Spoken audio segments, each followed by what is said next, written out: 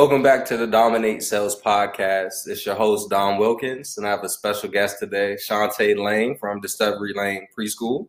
Hello. Again, as Dom said, I'm Shantae. I'm excited to be here. Dom is my good friend. He's my little brother. He's Temple alum, so I'm excited to share my entrepreneurial goals and my business. Yeah, Shantae and I met, as she mentioned, on the campus of Temple University up in Philadelphia. And since then, just kept in touch. Both ended up in the DC area. And Shantae's been doing some great things in the realm of education. Beyond being a business owner and having her own preschool. You want to tell them what else you do?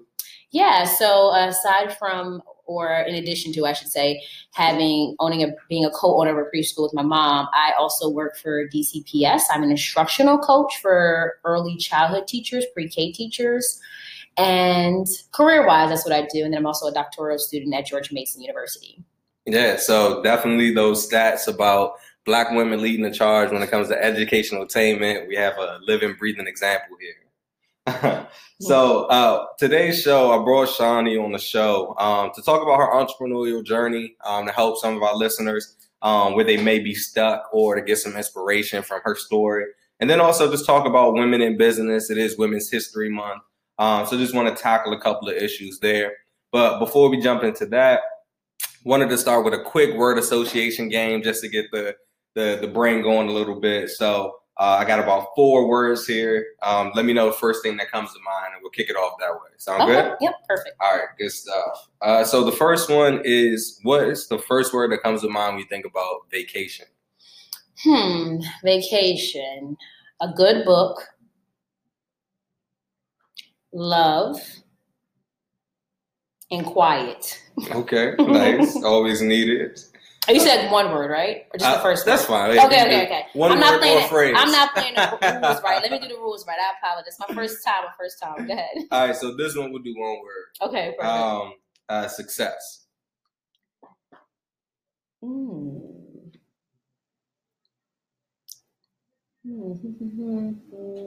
This is a hard one. Let me think. Ambition. Nice. And then this could be a phrase. Okay. Inspiration.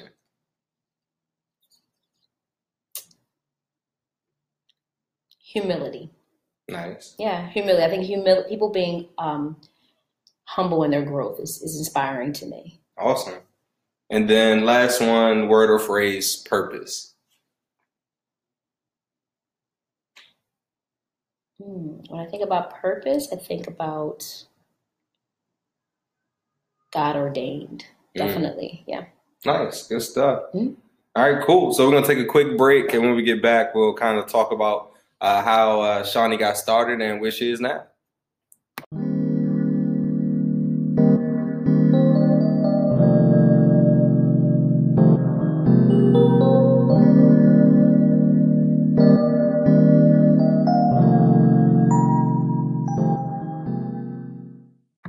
All right, so we're back, and again, this segment we're going to talk about the entrepreneurial journey. So to kick it off, Shani, tell us a little bit about how Discovery Lane got started and what was the vision at the beginning? Okay, so the vision at the beginning of Discovery Lane started in 2014, August of 2014. My mom had expressed that she was thinking about moving. I think it kind of started off as like a bit of like, maybe not a joke, but certainly I don't think there was any seriousness in it. Right. And I took it actually very serious. So anyone who knows me knows that once I get my mind set on something, I really cannot let it go. So then we started thinking about like, oh, what if we got a building with maybe like 30 children or whatever the case may be. And so then it turned into we were going to be a Reggio-inspired preschool. So in my previous profession, working in a charter school that serves students with special needs, we embodied a lot of pedagogy or practices that were Reggio inspired. And so that became the life of that. We're going to be this Reggio inspired preschool program. And then we had to start looking for space. And so, but that's really where the vision came from, was this experience that I had in this previous setting of getting information about Reggio, and my mom sort of sparking this idea of moving down here and essentially it was going to be a daycare. And then it manifested into being more of a specialized program into a preschool. Okay, so it sounds like it started out with some brainstorming, just maybe an idea off the whim, and then kind of grew from there. And then for those of us who don't know what Reggio is, explain a little bit about that pedagogy or methodology when it comes to education. Okay, so the Reggio approach to education is very co-collaborative. So in your traditional teaching setting, a lot of teachers, it's a very top-down approach, meaning that there's really no inquiry from the children. It's like, if we're learning about space, if a child says, oh, look, there's a frog, we're not learning about that right now. We're learning about space. In Reggio, we incorporate all the children are very much building the curriculum with the teachers. So if an idea is sparked by a child, the teacher and the child would begin an investigation with that. Of course, we build in concepts such as literacy and mathematics and science. And ultimately, those things are embedded in our everyday life anyway. Okay. And so that's really the approach to Reggio. It's also seeing the child as intelligent. Like, they're not coming to this world as a blank slate. They're offering their expertise and their knowledge, even though they've been on this earth, many of them for 2, 3, 4, 5 years. They have existing knowledge as well. And so activating that prior knowledge is important. Awesome. And then from a business standpoint, would you say that having a Reggio-inspired facility or program would be a differentiation point from what was also offered in the market, or a lot of schools using the Reggio methodology? No. So we are the only Reggio preschool program in Southern Maryland. Oh, wow. Globally, I would say you're going to see a lot of Reggio programs, or more Reggio programs, on the West Coast. Okay. It's not as populated or popular as on the East Coast, although it's been it was established after World War II. So it's been around for many years. I don't think it's very new, but it's very new, I think, to this specific localized area. Okay, stuff. So that's cool. So just kind of charting the growth here. So going from an idea that kind of came about on a whim, or just a quick idea, kind of then figuring out, okay, what could give us some type of competitive advantage, but also be something that you get offer different to the market. So definitely a good start there. Tell us about the first day the doors open. How did that feel as an entrepreneur? Okay, so the first day the doors open, I'll give you 2 stories. The first day the doors open, when we didn't renovate this space, it looked like, why did we buy this building? It looks like crap. And there were definitely periods and points of the renovation process, because it was a complete rehab of the space. It was really untapped space. And I was like, why did we get this space? This looks really bad. And I don't think I cried at all, but I was just like, this is like really bad. The tears back. Yeah, I was like, this is, so then, the rehab starts coming into play. You're like, okay, wow, this is working. So then March, so this month actually will mark 2 years that we had our license. So we got our license in March. It was a long, thank you. It was a long process. So when we opened our doors, really, we didn't have any children. So the feeling was, okay, well, we gotta generate some revenue. We have to get children to our program. And we had our grand opening, and it was like, looking back at other things that we've had comparative, it was nothing in comparison to what we have now when we open our doors. And then the first day we opened our doors to children was in June.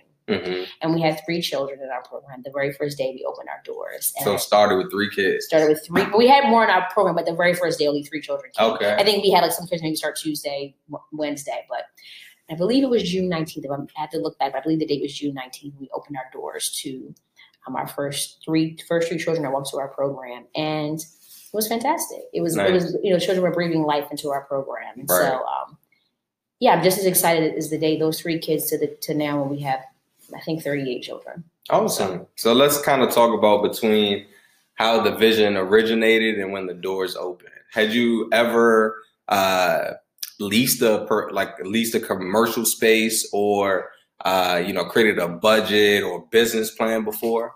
Never. I never. First time. Yeah, I never had any experience with acquiring a commercial space, which is very different than acquiring, like, say, you're leasing a space like an apartment or more of a residential leasing. It's very, very, very, very different.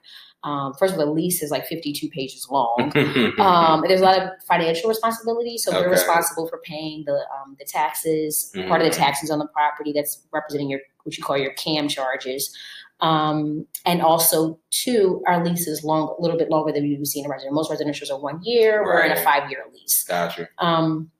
And so there's pros and cons to, I think, leasing versus owning.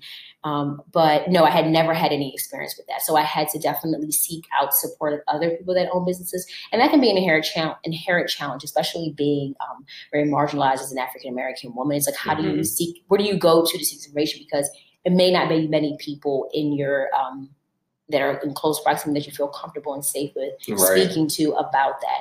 Also, I think, I don't know many people that have a brick and mortar business. I know a lot of people that are business owners, but a brick and mortar is very much different. Very different. Yeah. Especially because when you talk about brick and mortar, probably the biggest difference between that and maybe, let's say, a virtual business is overhead costs, whether that be, rent, electricity, insurance, those type things.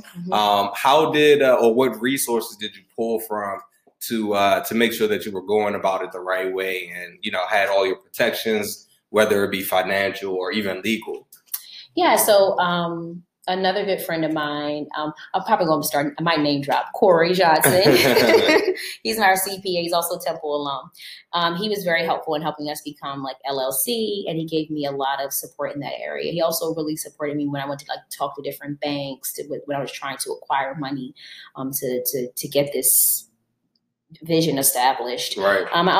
There was one person I spoke to, the director of the Savvy Apple. She is the owner of a preschool. It's in, I believe, South Carolina. We can get that right, Savvy Apple. Okay. But she was very helpful and very forthgoing with the information. And she's actually one of the reasons why we just decided to lease a building and not buy. Okay. Just because it's a lot when you're first trying to start a business. If you own a building, that's it. You own it. You don't have the option. Whether it fails or it does well. Yeah, you own it. And so we have the option of doing rent installment. So the owner allows us to pay twice a month because it's a lot of upfront costs to pay the rent and payroll all up front in the beginning of the month. And so there's a lot of flexibility, but that also we're not liable for some things in the building. Like if the roof needs fixing, we're not, so we don't have to fix that. If the AC unit, which is like, those units can be up to like $20,000. If the damages are damaging more than a certain amount, he covers that. So she was very helpful in helping us decide. And I think as a new business, I would personally highly recommend that somebody getting a brick and mortar to lease in the beginning. Definitely. Awesome. So, okay, cool. So just to kind of go through the process here. So had the idea, took some action, reached out to some people, developed some mentors, whether they be, peers or people who have been in your industry before. And then you had the opening, you had 3 kids when you opened. 3. So being able to open with, some clients in hand, that's amazing. Now you're in your 2nd year. So how do you stay relevant? And really that's speaking to how do you stay hungry and being able to grow your business? In this day and age, especially with my doing some small business consulting, a lot of people, start and then the first 6 months is very excited. They run into some challenges, as all entrepreneurs will. And then the enthusiasm fades. So now that you've been in your 2nd year, you're going into your 2nd year of business, how do you keep that fire burning? And then how do you keep your business relevant in your local market? I think one of the big things about becoming an entrepreneur, if you're going to pursue any goal, is I think sometimes people start off with like, what's a big idea that someone hasn't tapped into that I can provide, or a service or a good? And I think, yes, that's important, but I also think that is the most important thing is that you're getting into a role or you're getting into this journey with something that you're passionate about. And so I'm very passionate, and I'm living out my purpose every single day in education. So it's something I live and breathe. Right. I'm an educator. When I'm on the clock and when I'm off the clock, I'm always thinking about and always wanting to support children and their families. And so I got into something that is my purpose. I've been doing this since I graduated Temple after I finished my bachelor. So I'm very much in something I love to do. Another thing I find that the passion is really understanding that whatever goal you're doing as an entrepreneur is greater than you. It's really bigger than me. Huge. Yeah. So I'm serving families, I'm serving communities that are going to have a lifelong impact on these children. And so they're not just a number to me. They're not just people coming into my space to I don't know, supply me with money, so to speak. Like, it's very important that I see that this is greater than me, and I'm one piece of it. Certainly, this is my business, and I'm very passionate about it, and I feel strongly that no one can love my business like my mother and I. But this is something that we're sharing with the world. This is something that we're sharing with the community. And this school, my mom does tours. She said, this school is for children. Mm-hmm. This house is for children. And so I think that's important. I think you have to be both in something that you are very passionate about, and that is you're living out your purpose in some capacity, and also realizing a sense of humility and understanding that this is greater than you. No, great bullet points. Yeah. And that's definitely true, especially when you think about a business that has such a profound impact, or can have a profound impact on the trajectory that your clients or the kids who attend your school have. So that's good to know that, there definitely is that passion and that sense of purpose behind it as well. And then let's talk a little bit about future goals. Where do you see the business in, let's say, 3 years when you hit your 5-year mark? You know what's really interesting about being an entrepreneur when you're on this journey? While you may have very set, specific, prioritized goals, the Lord and people's reaction can shift that. Right. So essentially, we opened Discovery Lane. We got the building in 2015. I was like, we're going to be open in September. Mm-hmm. Yeah, okay. We opened in March 2016. Everything takes longer. Yeah, and I think too, so for me, I was like, we're going to open up a second building. And, this is before we had any parents. Mm-hmm. Well, the community said, we want you to open up kindergarten. A lot of parents are like, are you guys going to do kindergarten? Somebody even said, are you going to go to 3rd grade? Oh, wow. And so I never thought about necessarily expanding the preschool age and going into kindergarten. Okay. I just thought about, more buildings. We'll have, and I don't necessarily want to franchise my business. There's certain places I want Discovery Lane at. Mm-hmm. But I just thought we would just have multiple. We'll have a preschool here in Charles County. We'll have a preschool in PG County. We'll have a preschool in maybe Howard County. I didn't even think about the possibility of the business expanding to opening kindergarten. Right. So that's a possibility for the future, is that we will look at opening, maybe looking to get so that would take us out of childcare, and that would take us into Maryland education. Mm-hmm. And so you're looking at different agencies. So that's something I'm definitely strongly considering, because in our school, we have a space that we haven't rehabbed. It could be a classroom. That's definitely a strong possibility. And also too, sometimes when you're thinking about the future, not necessarily that you want to scale your dream, but you want to make sure that I want to make sure that I'm still very much impacting the community always. And so our building essentially is, we're going to have 60 children. And our space actually can hold probably 90 children. Mm-hmm.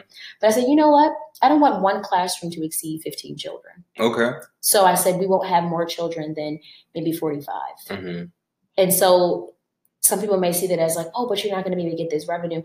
But yes, I want to be mindful of that, because I want to sustain my business, but I also want to make sure that I have an intimacy and engagement with my families always. That's very important to me. Awesome. And you brought up a couple good points. One was about listening to your customers and letting your customers kind of chart the territory and the growth of the business. But also in some places, of course, we want that hockey stick growth. We want to go from 0 to, $1 million.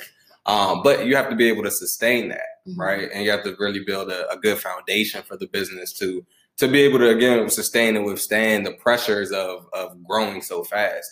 So I do admire how, mature your business acumen is, in that not trying to take on way too much before you're ready. You really keep that purpose in mind and don't sacrifice that for profit, but also being able to listen to your customers and say, they may have the answers to what our next steps are, especially if, it's a really good indication if they want to continue to grow with you, from the kids being 2, 3, 4 to, moving to, elementary school age. So yeah. And they're at this point begging me. So okay, nice. They're like, so, Miss Alice, Miss Shantae, we know that y'all stop at 4, so there's no consideration for kindergarten.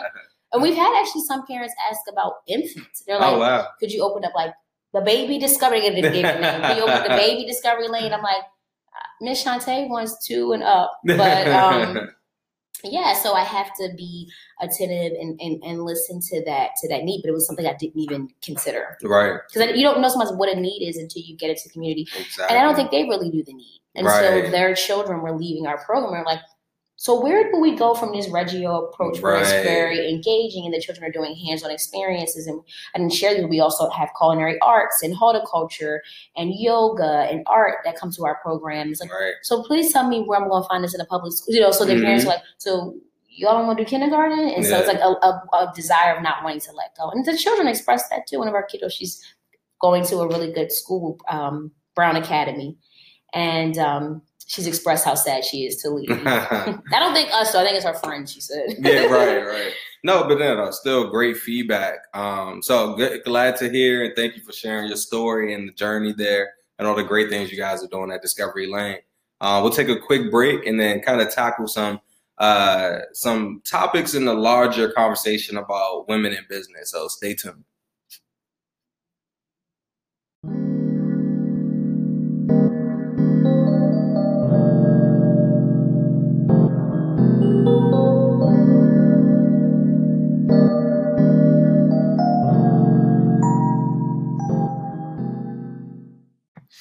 All right, and we're back. So just to finish out and round out this show, I wanted to talk about a couple of issues about women being in business and, you know, the atmosphere, some issues there that they may have to deal with or some ceilings they might have to break through. And I wanted to start the conversation off with just asking, you know, from your experience, Shantae, you know, would you say that being a woman in business, you have a tougher time? Yes, I would say tougher in a sense that sometimes like the seriousness of myself when I walk into spaces, I can think of if I had male counterparts were going into banks or talking to electricians or plumbers, like I have to sometimes to maintenance our building. There is this like, oh, you're getting the best deal, and so I have to be a little bit more serious. And I think that when I'm serious, sometimes there's comments made of, are you the daughter or the mom? Because usually when I talk to the daughter, like the mom's a little nicer. And so, and it's not that I'm not being nice. It's just that I may express like, well, I'm going to do my due diligence to see if this is, you know, the best. So yes, I will say that in those spaces, the perception of when I'm handling business or handling my business can be perceived that I am being mean or what have you. Got you. And then in a broader sense, what do you think about the whole Me Too movement and all of the recent allegations of, you know, sexual misconduct? And there's just so many different examples coming to light these days. Any thoughts on, you know, kind of that movement and how, you know, light is being shed on, you know, kind of the relationship between men and women in the workplace? Yeah, of course. Yeah, that's something that's very serious. I think that like as a woman and also as someone that's advocating for people that are disenfranchised or marginalized or discriminated against or in this case, sexualized and abused is certainly something that I think globally we should be paying attention to. And I think that I had to sort of position myself as an educator and say, well, what am I doing to prepare young girls?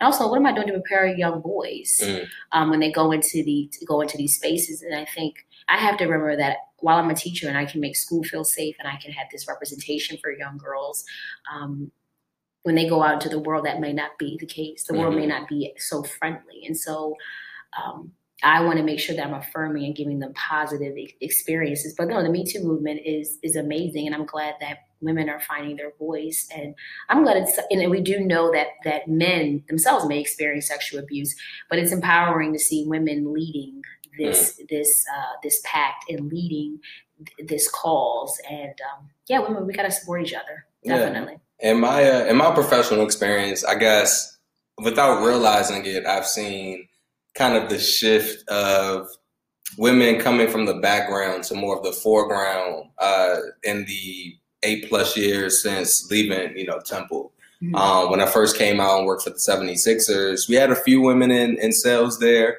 And even then, you know, there were, you know, some jokes that, you know, looking back could be, you know, considered inappropriate just in terms of how, you know, how we would say they would get deals or, you know, things like that. Just making jokes, you know, just trying to be funny, but not really realizing the impact that it could have. But now, with the company that I'm working with now, seeing how women are really taking a leadership role, and they're really the backbone and the lifeblood of the company is huge, especially since we have probably 3 or 4 in high leadership positions. And I've even had, female leadership in other places where I felt like they were better leaders than, some of the men leaders that I've had. So I am also too glad to see kind of a renaissance around the contribution that women make to the workplace. So it's actually pretty huge.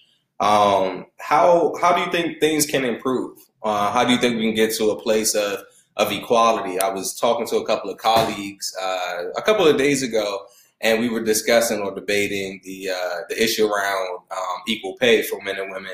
And one of them threw out the argument about, well, women have babies and have to take more time off, and kind of archaic thinking there. But how do you think we can get to a place of true equality? It's interesting that you say, people say, well, women have babies. And I think that's because we live in a world that's very driven by capitalism. And so you're going to have to really change some ideologies and those perceptions, or work towards setting new ideologies. Right. Because there is that perception, if a woman has a baby, then somehow she becomes, she can't support or she can't contribute to the world because now she has to take care of this child, which is really devaluing motherhood in many ways. And so, yeah, I think that's one way that you sort of shifted is what type of conversations are we having around women in the workplace? What type of conversations are we having about how we value sort of this, or how we position hierarchy? Is a woman that's going for her career and sort of deciding that she doesn't want to have children because she doesn't want that to impact her possible promotion that she'll have. If a woman goes into an interview and she discloses that she wants to have children in the future, those are going to be mind shifts that are going to have to really change. I don't know if one actionable step is going to do that. Certainly when you're looking at equal pay, myself being an African-American woman, being a woman of color, I'm very much aware of that, my white male counterparts over the course of my entire career statistically will make, I think, almost close to $1 million more than me. Wow. Yeah, so that's something that is, and there's actually a dedicated day for that too. There's a hashtag for that as well. And so, yeah, you look at those things and it's very discouraging, but I think that people have to be very open and honest and have those conversations about what are the lags that we have here in the U.S. and globally.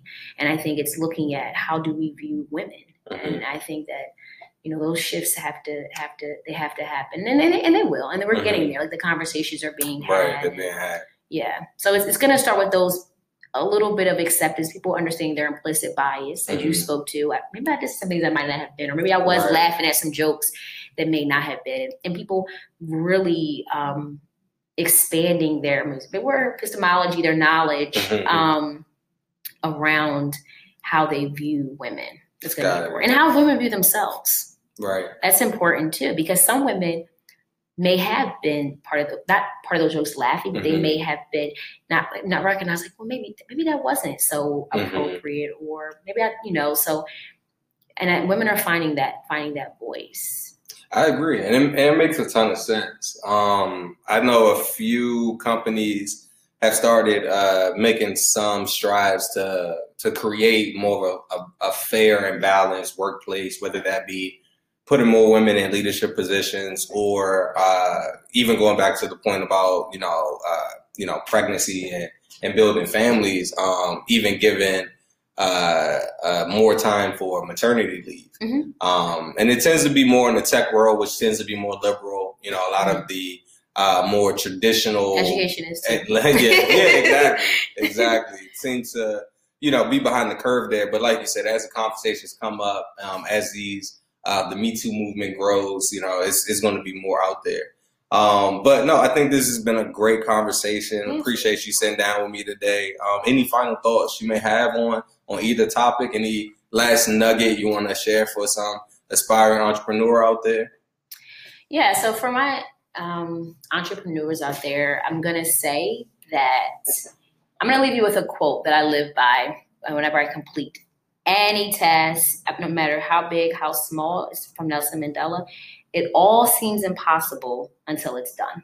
I like that one. I live by that. Yeah, that's huge. Definitely. Well, again, Shantae, appreciate it. It's been great having you on the show. And thank you guys for listening. Hope you got something out of that. Be sure to go to the website, dominatesales.com, and leave a comment. Until next time, you guys have a good one.